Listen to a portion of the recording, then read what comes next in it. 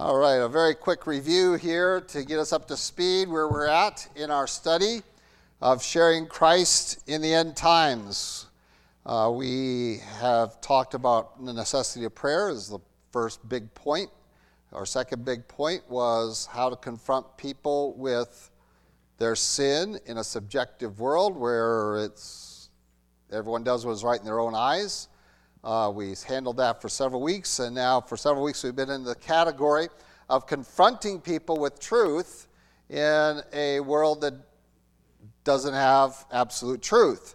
And we've looked already at the concept of reasoning with people and the place that holds, that we have a reasonable faith, that what we are offering makes sense, that what Christ is offering makes sense. Its necessity is there, that there is... if people were trained to think well and to have good logic, they would understand. And often the way, by the way, I've never really said this, but one of the ways you can see that someone is thinking like that is when they say, well, if I was a betting man, I would bet for what the Bible teaches. And I've heard people tell us that. That doesn't mean they're followers of Jesus Christ. In fact, most of them weren't. But they'll say, well, if I were to take it seriously and I was really going to commit to one faith, which I'm not, it would be Christianity. And that makes good logic based upon the teaching of various other religions. And we could talk about that, but it's really beyond the scope of what I want to deal with tonight. So we talked about the place of reasoning, that we have a reasonable faith. We don't have anything to be embarrassed about in this regard. Because the concept of sacrifice, the concept of judgment, of fairness, are all there, that they are within our faith. They are not absurdities, and therefore they are reasonable. We can reason with people. And most of the time, that frustrates them. And so we invite people to examine our teaching. And we invite even those within our teaching, feel free to educate yourself on what Mormons teach and Jehovah's Witnesses teach. Feel free, if you're well grounded in the truth, those things aren't a threat because you will expose them. The Bible says they'll be exposed by the truth. And so they are usually only a threat to those that are weak in their training or weak in their thinking and more emotive than thoughtful or reasonable. So then we also took time to look at the not only reasoning, but the process of what's called apologetics, defending the faith, which is usually trying to take external things to defend the principles of God's Word, not only from the concept of rationality and reasoning, but also from other fields of men's study. We looked at Paul's sermon on Mars Hill, remember that? And we looked at that, and where he's quoting their prophets, they're poets, and he's taking from other literature, from other sources, whether it be from archaeology, from other sciences, so-called, and we're bringing those to bear and saying and demonstrating the absoluteness of God's claims, of the claims of Scripture, specifically to Jesus Christ, the resurrection. We talked about some works that are out there in the apologetic realm. So we have apologetics being done in the area of creation and young earth. We have apologetics being done in terms of defending the historicity of Jesus Christ and of scriptural truths and principles, of even just places and people, just identifying them. And so the place of apologetics is an important one. It's valuable to dealing with somebody who just won't accept this. And their approach to the truths of Scripture is, well, that's your truth and not the truth. It's just a book of fables, things like that, which we're going to talk a lot about tonight. And so the area of apologetics is usually bringing outside sources to defend the principles of God's Word. We don't always use Scripture in the area of apologetics, even though we have that as a foundation in our engagement with the world through apologetics is generally from outside sources that they would recognize and acknowledge. And so apologetics is the defense of not only the historicity, but the reasonableness of the gospel. And then last week we talked about our testimony and what place that has in us introducing truth. That if we are not living truth before them, if we do not have that, that it is very difficult then to come to them and say there is an absolute truth. Now, there is a danger there. We talked about that, well, I have a history of not obeying the truth, but God got a hold of me. Paul, again, the testimony between Felix and Festus in his trials, where he talks about this, and he says, this is who I was, and now this is what the truth has done to me. I fought against it. I fought the truth. I went and imprisoned people. I even got some of them to blaspheme God's name. I got some Christians to blaspheme God. All right, well, what does that mean? That means that there are Christians there who did not and were not faithful in representing the truth to the lost. Because at that point, Saul was a lost individual. You blaspheme Christ to a guy like Saul, you are being very selfish and not thinking about Saul. And so, because Saul was very successful in his persecution of the church, Christ intervenes, and on the road to Damascus to persecute more people up there, he has this incredible encounter with Jesus Christ, resurrected person, that blinds him and asks him an important question. Why are you kicking against the goads? Why are you kicking against what essentially is the truth? You've heard good preaching, like Stephen's sermon, right? He was there because he's the one that consented to the stoning of Stephen. I mean, this guy is a serious enemy. And so is the testimony that he had before Felix and Festus that, listen, I was able to do this, but when I encountered the truth myself, it broke me. And I have been faithfully obedient to that ever since. That is the power of a testimony. That, listen, it's true for me, it's true for you, it's true for an American, it's true for an African, it's true for an Asian, it's true for no matter what continent you're from, it is truth, and it needs to break you. I remember when I was in the Philippines and I spoke there about that any form of rebellion or any form of rebellion is really not of God but of Satan. And we were talking and I preaching in that context, and I had a man come up to me after the sermon, what about the United States? And I was like, what about them? Well, they rebelled against the British. And I said, yeah, no, and it was wrong. And he was aghast that I thought that was wrong. I mean, that's the formation of your country. I was like, it wasn't my decision. I would have opposed it. And there was a lot of people that did, including a large number of people that walked out of the meeting where they voted to send the thing to the king. And that said, we can't vote for it. And so the best thing we can do is just remove ourselves. Those were largely the Quakers who were against it. They said we should not be rebelling against the King of England. And so the most religious group within that, our country's fathers, said we should not be rebelling. This is a rebellion.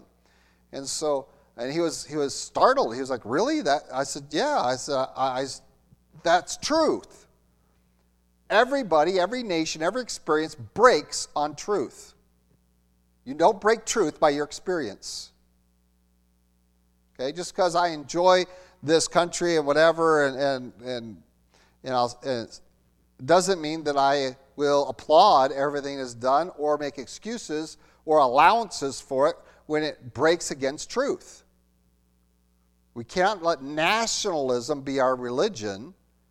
It has to be God's word is true. And if rebellion is the activity of Satan and submission is the activity that God requires of his people, then every act of rebellion is disobedient. And we are in sin. And so whether that happens at a family setting, or whether it happens in a church setting or a society or a national or even international setting, it's still true because truth is absolute. Our testimony should be to that. Paul's testimony was, I was broken against truth. Truth came and I had to obey it. I was not going to be disobedient to that heavenly vision. And so I'm going to stand here today and I'm willing to die for this. Not for something irrational, not for a feeling, not for some misplaced concept. This is the truth. It has broken me. I've had to become obedient to it, and so it makes it would. And I've seen people get broken, or break away from the truth. I've seen people blaspheme it, and I am not going to be one. I am ready to die today. And that should be our testimony, that we are followers of the truth. When Jesus Christ says, I am the way, the truth, and the life, we are following him, and our testimony should be that. That doesn't mean I can do it perfectly, but I'll recognize when I have not obeyed the truth. I'll repent of that. I'll confess that. I'll correct that in my life. Because the truth should break us. We should not be trying to break the truth and disassemble it. And so your testimony, we talked about that last week. So that brings us to this week. And this week we're finally getting to the truth. In terms of introducing the scriptures in this setting. Now, how are we going to do that? All right, hopefully we've developed, we've looked at 4 areas now. We say, well, this is God's Word. It is true. In all that it affirms, it is inerrant. That is without error. And I have to be careful about that a little bit. And I remember there was one typo in the Bible. It says, it's not inerrant. There was a typo. Well, there was an S where there shouldn't have been an S. It was just one of those things. It should never have happened, but it does. It happens. And but we are trying to confront people that there is a record of God's Word that is true. And that, again, is that which needs to be dealt with. So we're trying to introduce into this conversation now to establish an absolute truth. Now we've built up to this. We really have built up to it. And this is the pinnacle. This is the object. This is what we're trying to get to. This is our goal, is to say God's Word is true. And now I want to use God's Word to introduce you to the principles, because what men say, as much as I want to quote their poets, as much as I want to quote their philosophers, it really only matters what God's Word says. What does God say? So I want to get people into God's Word. That is the goal, the aspiration, and that is where the power really resides. Are the other things unimportant? No, we should have that. We should be able to reason. We should be able to have apologetics. We should be able to have a testimony. But fundamentally, we're coming to the Scriptures and saying, we're going to confront you with that. Now, it's kind of interesting how to do that. Historically, in this culture, there has been a lot of respect for the Scriptures. In 1962, in Dallas, Texas, the Bible was still a textbook in public schools. Okay? It was one of their textbooks. So every student got a copy of God's Word that went through Dallas Public School High School. All right? That was the year I was born. All right? Yes, I'm going to be 60 this year, but not until after my wife is 60. That's the important thing. So 6 decades ago, that's the reality of where the Scriptures were valued in our society. Now, that was one of the last places that it was still a textbook. It had already been abandoned in a lot of other places by that point. But in the conservative South, it was still used in that fashion. When I was in high school, yes, that would have been like 16 years later, I still, in Virginia, could go in and take an elective course on the Bible in public schools. Okay? And so that would have been 70, let's see, I went to so many different schools, I had to think about that. 78, I think. And so that was still available. But we're coming into a time when there is 2 things going on. One is ignorance of the Scripture, because they haven't been exposed to it at all. And the other one is antagonism towards the Scripture.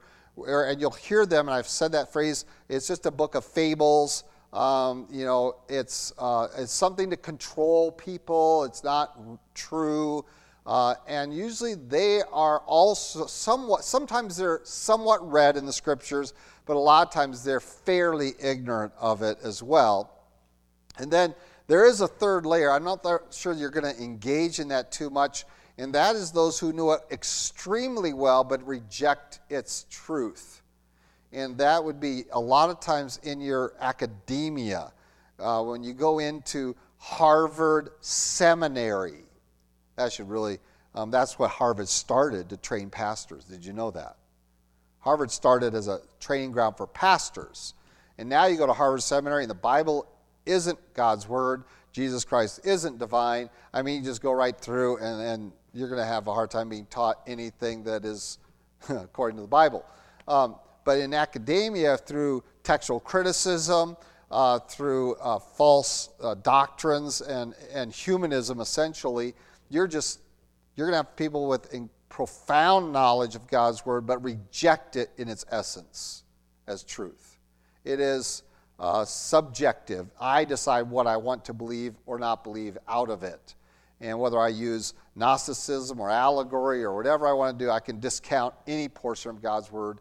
And you might encounter one of those, but that's really not within what I want to talk about tonight. And mostly what you're going to say is people are going to make offhand statements. And so we want to, though, get them into God's word. How do we get their attention to get them into God's word? To overcome those barriers of either ignorance, and these are really two different categories, either ignorance of God's word or antagonism to God's word. How do we overcome that barrier? How do we initiate that? Having maybe done these other three steps, my testimony, we should have set it up already. We should have set up God's word to be introduced. For example, in your testimony, I'm obedient to what the Bible teaches. The Bible teaches me this. Every time you try to insert the concept of, in your reasoning, in your apologetics, and that's what Answers in Genesis does extraordinarily well, right? We're here to defend the Genesis account of creation. I mean, it's in the name of their organization, Answers in Genesis. So you should be introducing Scripture along the way, but now you're getting into the direct. You're going to have to, you're directly confronting people with, this is what the Bible says. And you're going to take them through the Romans road. You're going to take them through the John road. You could do it through John too. Did you know that? There aren't any tracks like that, but you can do it really well. You're going to have to take them through and just share the gospel with them. How are you going to do that? How are you going to overcome that? Ignorance is easier than antagonism to overcome. You just have to expose them to it. How do you overcome antagonism? Just a book of fables. Right. They've made the declaration. They should defend it. The easiest thing is to say, for example, I'm not telling you, I'm asking you, what part of this is the fables? Inevitably, where will they go? Do you know? If you ask them that question, what do they usually go to? Some will go to Genesis. Your scientific community will go to Genesis. Job? Why? Oh, God wouldn't have allowed that. Okay. All right, the resurrection. And remember, this is what Paul struggled with, right? He was fine in Athens until he said something. That Jesus rose from the dead. They said, what are you talking about? You're going to have to prove that one. That's outside of our experience. We think that's an impossible because we have a little saying. There are two things that are inevitable you cannot avoid. Death and taxes, right? You can avoid taxes. You'll go to jail, but you can avoid them. Did you know that? Just don't pay them. And you have to drive around illegally because that's a tax too, and on and on. Anyway, now we're saying that someone conquered death, an inevitability that all of us see every day, and less in our society because we're kind of disconnected from death a little bit. So the resurrection has always been a pressing point. And so they'll challenge, in the apologetic realm, they challenge it from the creation standing. What other things will they point to? Your book of Fables, be antagonistic towards. The flood narrative, okay? Very similar to the creation narrative. They will attack the flood narrative. You believe that, you'll have a lot of anti-Semitism being brought out in this category of antagonistic to the Bible because it supports Israel in terms of its historical claim to the Canaan. We shouldn't call it Canaan, right? Because that was before it, pre-Israel's Canaan. And Palestine is post-Israel, so it's Israel. Their claim to that land. All right, what else? Anything else they're going to pick on? Yes. All right, you believe Jesus is God. The deity of Christ they're going to deny. These are the fables they're talking about. If you ask them, what exactly do you think in here is a bunch of fables? And they'll go through, and I've engaged people like this extensively on some occasions, as long as they'll allow it and permit me. And it's amazing the things they'll throw up. How many of you know about Gilgamesh? How many of you have ever heard of Gilgamesh? Okay, what is Gilgamesh? Okay, yeah. They will sit there and quote off, oh, the Bible is just another version of the Gilgamesh legend. And it just copied Gilgamesh. And I'll say, how many copies of Gilgamesh are around? I mean, you're taking this as truth, Gilgamesh as truth.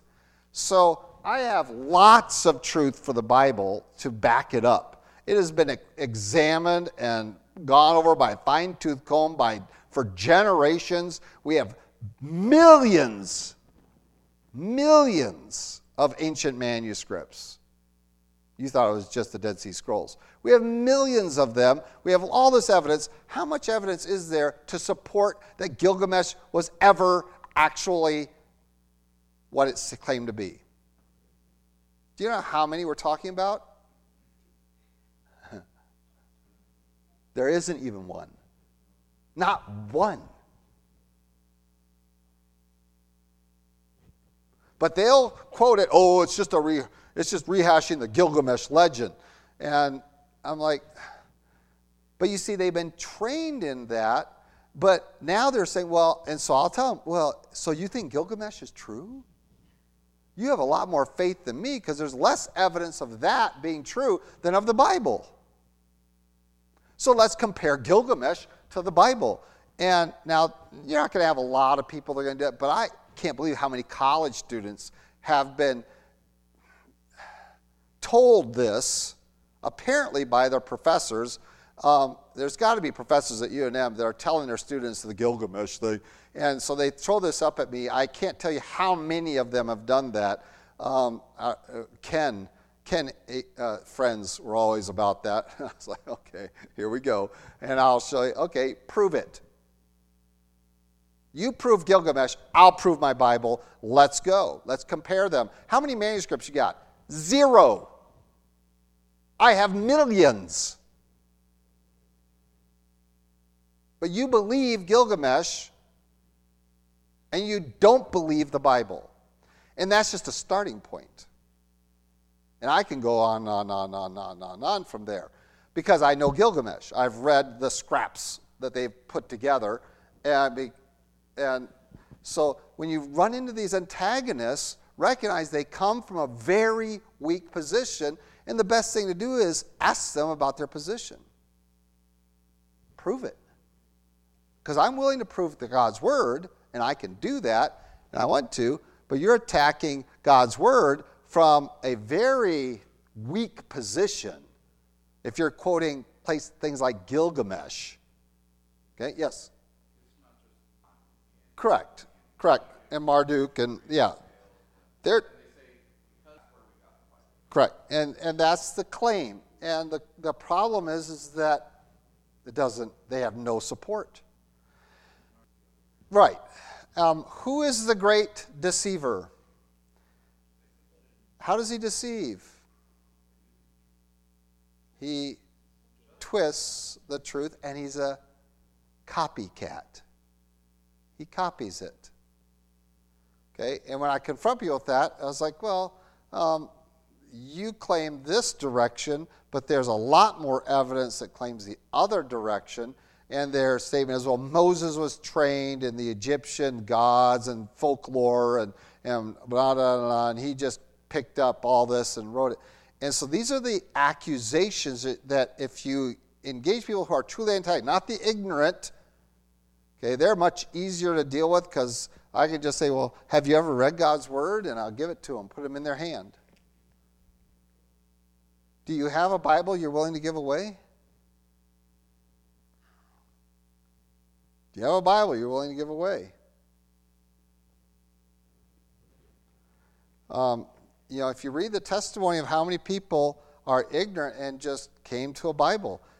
My wife, when we first moved here, was at Presbyterian and had a fellow nurse. And she was on fire. She had just gotten saved. She was a nasty lady, got saved, and she had a Bible she took around at work. She took a Bible to work. You know what she did? Whenever she would find a passage someone needed, she'd rip it out of her Bible and give it to them. And they go, oh, did you just rip that out of your Bible? Yes, it's that important. Now will you read it? Because I sacrificed it right out of my Bible. And it got everyone, and it worked. People, they are shaken. I mean, she just ripped this right out of the line. No, that's a cartoon. Ripped this right out of her Bible.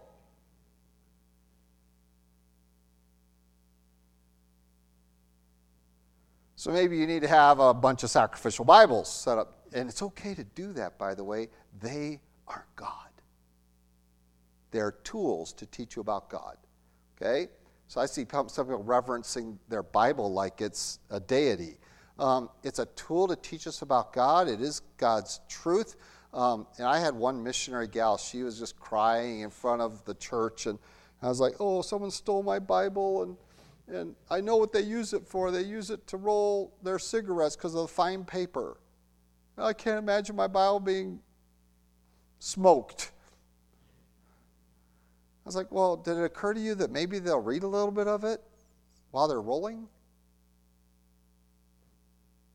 Okay, we want to introduce, so that ignorant, we just need to get them God's word. And how many testimonies are out there of people who are in a condition that they had no answers to questions, and what they needed was God's word. So what does the Bible say about itself in terms of its effectiveness? It's a two-edged sword. That's the New Testament. It will not return empty, vain. It will not return void. Now that itself is a two-edged sword, because it means that once you introduce the Bible to someone, now it cuts both ways. To not return void doesn't mean that as soon as you have a copy of God's word, you're going to get it and obey it, right? But it does mean you're accountable for what you just read. And that means that if you reject it, you're going to have to answer to God for that. So that is a valid use of God's word. And God, I'm convinced, will use that. You had access. The organization Gideons, you ever heard of Gideons? What was their whole point? Put a Bible in everybody's hand. It wasn't just hotel rooms. The Gideons, I don't know if they still do this. They go to the schools and they would hand out New Testaments. They couldn't be on the school property, but they would be, and everyone that wanted one would get a New Testament. Why? Because God's word has promised that it will not return empty or void. It will have an effect. Whether that effect is to bring them to salvation or to bring them condemnation because they are rejecting the truth, or ignore the truth. I mean, you could take that and throw it away just as easy, right? But at least you had that opportunity, and now you're going to have to answer to the judge of all the earth for that opportunity. We've got to give people that access to God's word, to its truth. And so we have to confront with God's word. We do not withhold it from people and just say, would you like this Bible? I was thrilled when we went to Cuba, because one of the things, I was like, well, I have Spanish Bibles and things like that. So we're going to Havana, and I went over here to Faith, Faith Comes by Hearing, which is a ministry right here in Albuquerque, and their whole thing is get the Bible into people's ears in every language. So they're recording it, and I went under there and I said, listen, I'm going to Haiti. I'm sorry, this is Cuba. I'm going to Cuba. I did it before I went to Haiti too. I'm going to Cuba, and I just feel like I need to get some audio Bibles to take over there. And so, I don't know, I was the only one of the group of 10 pastors. I had audio Bibles instead of written Bibles. Now, Cuba is 100% literate. Whatever you want to say about communism, they make everyone go to school. Or else. Okay? And so the Bible, the written record, but the amazing thing happened. I was there and I said, Pastor, I don't know, I just felt I needed to bring these audio Bibles. They're right here in my city. There's no reason for me not to bring them. They're in Spanish, and someone's reading them. And he just gobbled those up. And before that trip was over, he comes up and he says, we just had this blind guy get saved. He was listening. He's listened to the entire New Testament while you've been here. He listened to the whole New Testament. I wasn't there that long, folks. Because once he heard it, he just wanted it, and he wanted it, and he wanted it, and he wanted it. And I don't know how much farther that went. So here's a blind man whose access to God's word was only audio. And so the introduction to God's word needs to be, God's word says, my word will not return empty. It will do something. Either it will convict them and they'll reject it and they'll be accountable for that, or they'll ignore it and they'll be accountable for that, or they will consider it and repent and be saved, and that is our goal and objective. But we're trying to really defend it as truth. God's word is truth. So how do we do that? To the antagonist now, who has brought up all of these fables, brought up all these points. And again, we begin not by being defensive. If you don't accept this, you're going to hell for sure. Okay? Well, you're not going to impact them, because to them there is no absolute truth. And so we begin this process of introducing biblical principles that might shock them. I'd love to give the testimony of some, but they're not here tonight, and I didn't get permission. So I'm just going to, now you're thinking, oh, it's got to be the other of them. So, but I had an opportunity to stand there, and here is an unbeliever who wants one thing and dealing with a believer, and I'm like, well, actually, the unbeliever is right, because it says this in the Bible. When an unbeliever says or does something that agrees with Scripture, I like to use Scripture. That person got saved, baptized, and is in our church.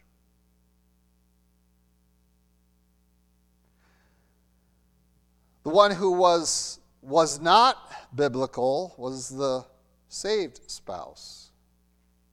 Had to be corrected, got corrected, and that was all it took. Oh, this Bible stuff works. It agrees with me. We all like it to agree with us, right? So when we encounter somebody who's agreeing with the Bible, oh, you think lying is wrong? Yeah, God said so. You don't like being lied to. I don't. And we say, well, God says so. Not, well, yeah, I agree with you. I don't care if you agree with them. If God's word agrees with them, that's what they need to know, that there is really truth here. And there's not just things that you don't care about. There are things that are part of your everyday life. This is a living book that is communicating things about normal things that even couples fight over. And this is the answer book. And we need to use it that way. Now, when they're antagonistic towards it, we usually want to use God's word to contradict them. And there will be a time for that. But what is, I think, a better starting point is when God's word agrees with them. Where does it agree with their life? And if we know somebody, then we can say, well, God's word says that that's what it should be. When I see a parent discipline their child, I'll quote God's word to them and say, God affirms what you just did. Discipline a child, the way you should go. Don't withhold the rod. Not going to injure them, but you're going to correct them. That's the Bible. Are they Christians? I don't know, but I'm going to introduce the Bible as something that affirms something that they should be doing, that they are doing. We often think we're going to start our use of the Bible in the contradictory way, and that's putting them on the defensive right away. And that's what we've really been talking about. They believe in no absolute truth. And so what is truth to them is their own beliefs. And I'm not trying to confirm that. I'm saying, let's go to the Bible. Now, I don't want that to be their pattern. I want them to go to the Bible and derive their beliefs from that. But I'm just in the process of introducing them to God's word. And so how did the New Testament speakers do that? They would quote an Old Testament passage that linked to the argument of the ones that they're talking to. Did Jesus do this? Where? Okay, in terms of, he was tempted. Okay. He had to deal with that. Where we find an antagonist against truth being confronted by Jesus. We're finally getting to God's word, and there's only 6 minutes left. Oh, yeah, and that's a good example, too. There's lots of examples. I'm trying to pick on one. Pharisees and Sadducees are well educated in God's word. He uses them. I'm talking about someone that is kind of antagonistic to the Jewish scriptures that Jesus encountered. The Samaritan woman at the well. All right? I don't have a lot of time here, but you guys I know this group of people. You're all pretty familiar with the account of the Samaritan woman at the well. So a Samaritan woman comes to the well, and she's there to draw water. Jesus' disciples have gone into town to get some food. Jesus is sitting there by himself next to the well, and women don't come out at that time to get the water. All the nice women would have come out together at a different time. She comes out alone to draw water from the well. He looks at her. We're in Samaria, not in Judea. And he says, can you draw me some water? Draw me some water. Draw me a drink. And she looks around and says, are you talking to me? You're a Jew. I'm a Samaritan woman. And you want me to draw you water? That's a shocker. And it was. Okay. It broke down a few barriers right away. All right. We know that the time of day that she went to get that water meant that she was not a nice lady. She was a prostitute, more than likely, or very close to one. She was certainly living in sin. And so he encounters her, and they have a little discussion. And what does Jesus try to say to her? You can have living water. And she wants to derive this to give me this water so I don't have to come here and draw anymore. And so she's totally off guard, not even thinking in his realm yet. Okay, he's still in the process of bringing her in to talk about spiritual things. But what is her antagonistic statement? You people say this, and my people say this. You Jews say that the only place we can worship is in Jerusalem. But us Samaritans know we're not welcome there, and we worship over here. How does Jesus encounter her? Does he get out the Pentateuch and start hammering her with her? That Jerusalem is the city of God? How does he do it? You know the story of the Samaritan woman. What does he do? It's not about here or there, is it?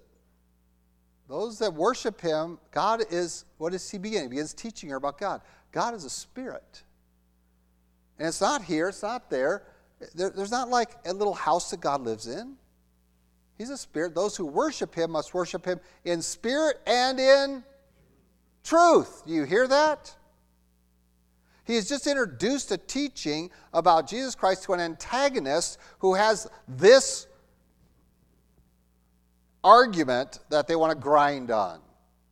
Most of the antagonists to God's word are not really against all of God's word. They just have an axe to grind against some of it that they have encountered negatively somewhere in their past. And she knew that this was an argument between Jews and Samaritans, and it was a good one to grind to have a discussion that wouldn't lead anywhere. And Jesus Christ just blows right by it. Says, that's not important. God is a spirit. You worship him, you worship him in spirit and in truth.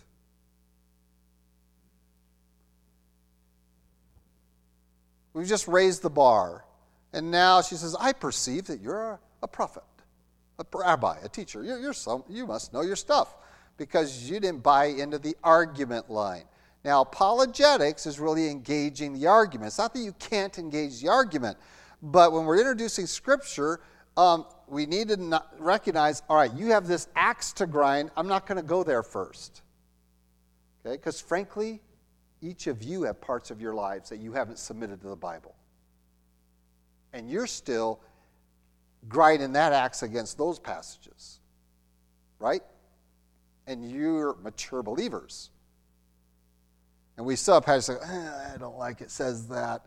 And you make excuses for why you don't obey it when it clearly says you're supposed to do that and you don't.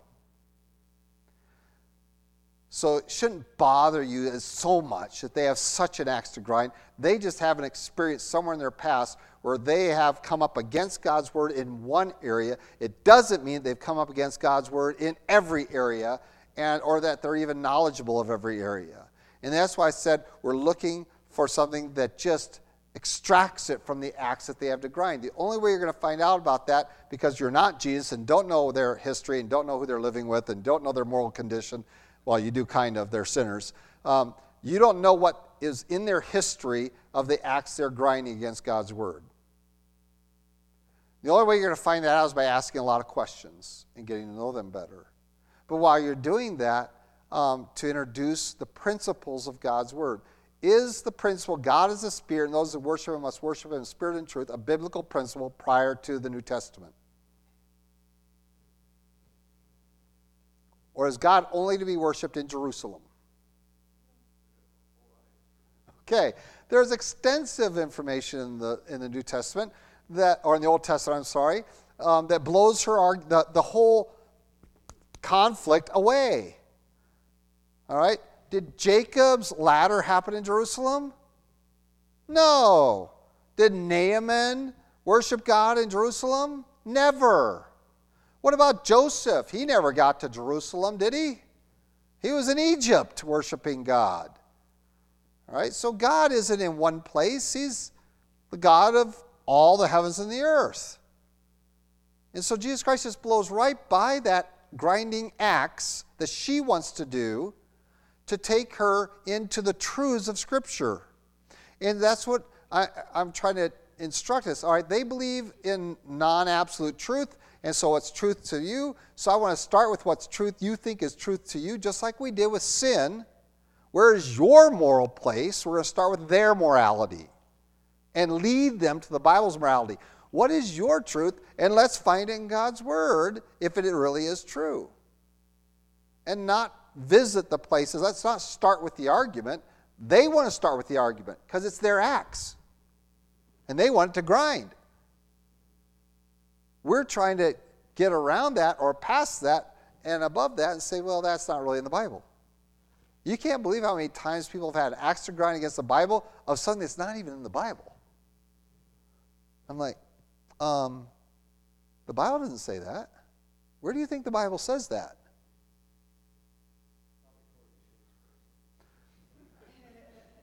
I don't know where they get their information. I don't know if they've been listening to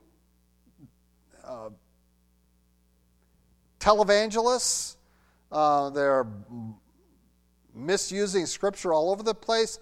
I don't know what religious connotations they've been engaged in. I don't know where they're getting their information. I don't know if it's from parents that they had fights with that told them stuff was in the Bible. Okay, did you know that rob Peter and pay Paul is not in the Bible? It's not. Okay, and so we have these axes. So Jesus Christ just takes the Samaritan woman right past that, and he teaches her biblical truth. God is a spirit. Those who worship him must worship him in spirit and truth. And then he's going to introduce her to the moral condition that she's in and her need for a Savior. And she is amazed at the revelation. And you might think, well, shouldn't she be defensive? Well, not at that point, because he's already taken away her axe. She has no axe to grind. There's no religious argumentation going on anymore. And he's just revealed that he knows my sin. And she's going to run and get the village folk and say, come out here and meet this guy who told me everything I did. Oh, somebody finally told you to your face all the stuff we've been talking about you. Someone told you to her face about your sin. Yeah, come here and meet him. He knows everything.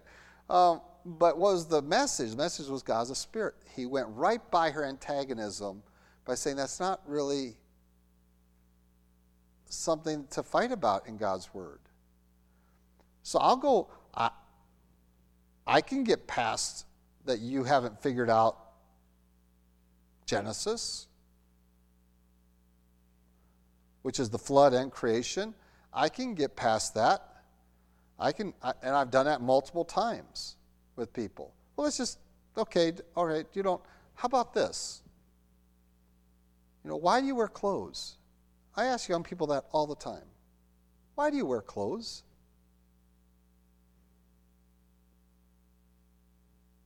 Where does that come from?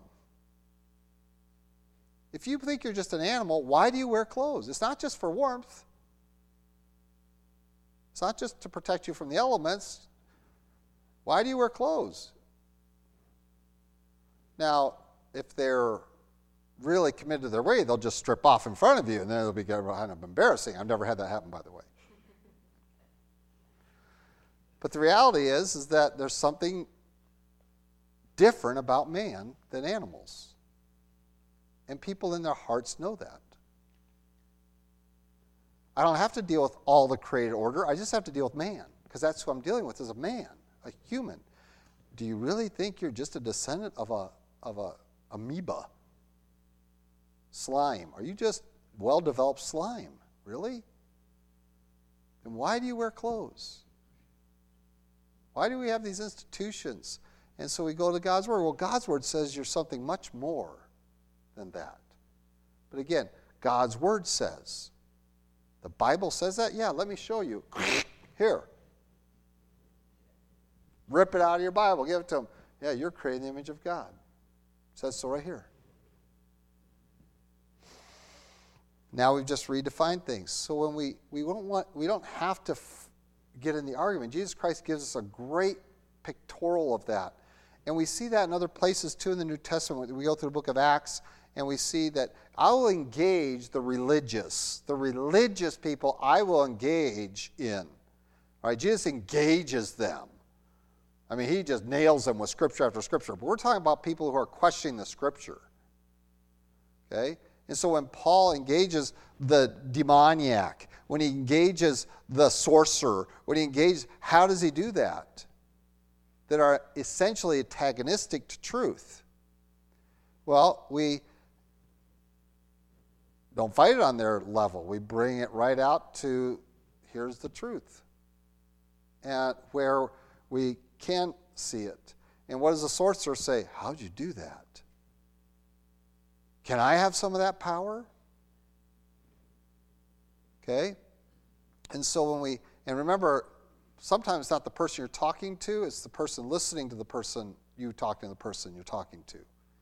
You need to communicate biblical truth to them at that beginning point instead of at that point of contention, bring it to the point of agreement. And that's, I think, where we need to start with God's Word. And I think Jesus Christ gives us that illustration there. If I'm talking to religious people who acknowledge and affirm the Scriptures, maybe because and they'll make us say, well, I was raised a Christian. And I'm like, well, no one is raised a Christian. You can't raise Christians, right? You knew that, right? You can't raise a Christian. They have to decide for themselves. Your parents can't make that choice for you. And so I try to use God's Word. And with young people, I don't have as much contact with young people because my children are not teens anymore. And so they're not in sports. I don't have that contact as much. But when I did, I would just say, and I had one young man come up to me on the track and say, what do you think about this? Okay? And it was a religious question that was not being handled very well in the family.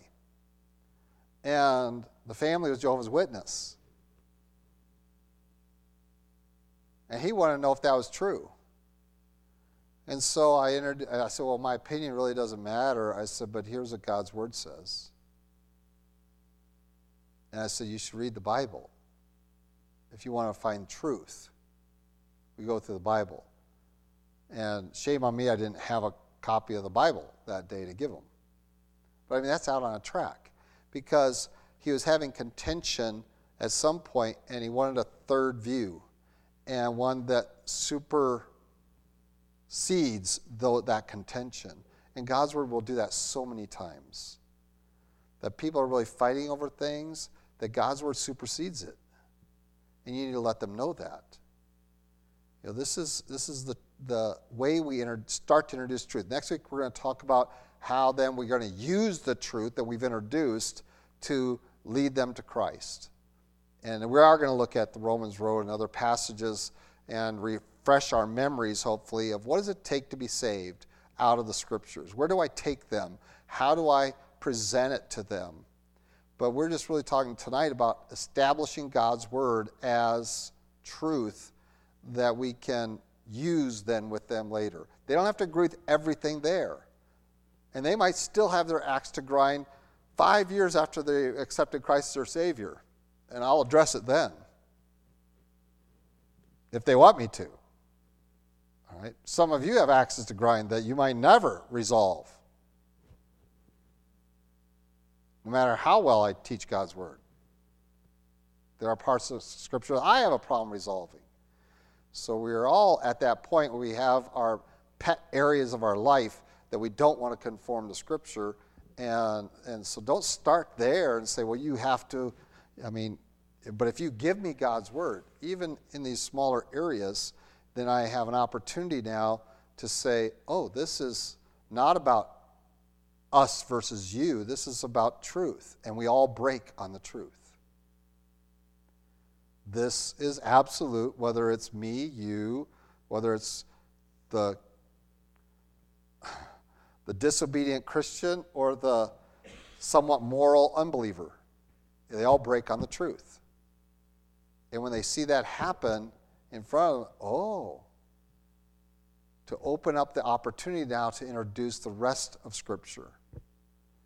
And so we need to be getting to the Bible quickly, and as quickly as can be allowed, and getting it into people's hearts, into their minds, so that by either the ear gate, the eye gate, the life gate, whatever it is, we need to get them into God's Word, rather than arguing their axes that they're grinding against it to realize there's probably a lot in there that they are for it. Last quote. A guy named by a title called Gandhi said this about Christianity. If all Christians lived the way Jesus taught, I would probably be a Christian.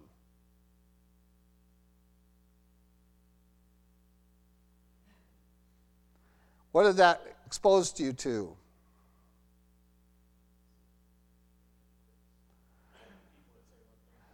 Yeah, but what does it expose you about Gandhi's reasoning?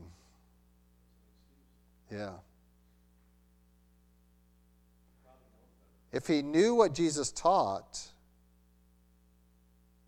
and rejected it, he's as guilty. Because he's using, that argument won't stand before God. Because that's truth. And you're saying that I won't follow the truth because you won't follow the truth. And the world thinks he's wise. Okay? And that's foolishness. To say, I'm not going to follow the truth because you don't follow the truth. I think I got over that in junior high. Well, so-and-so did it, so I didn't. No, doesn't work. Okay? The principles are there, but our lives are something we need to look at. Let's pray. Lord God, we thank you for our time, your word tonight, our time. And we thank you for the example of Christ with the Samaritan woman. And Lord, we pray that we might be ready to introduce your word in every conversation, to not just negative or argumentative ones, but affirmative ones, that we might share your truth as people happen upon it, or it still has some effect still in their life from somewhere in their history. And Lord, or even in their moral place, that we might use God's word, introduce it there in a positive fashion. Lord, help us to have wisdom to do that. And Lord, that we might be sure to introduce God's word, knowing that it will not return empty by your promise. And again, we pray for your wisdom and guidance in all of this. In Christ Jesus' name, amen. So next week we'll finish this part up. I thought I'd do it tonight, but I didn't get to it.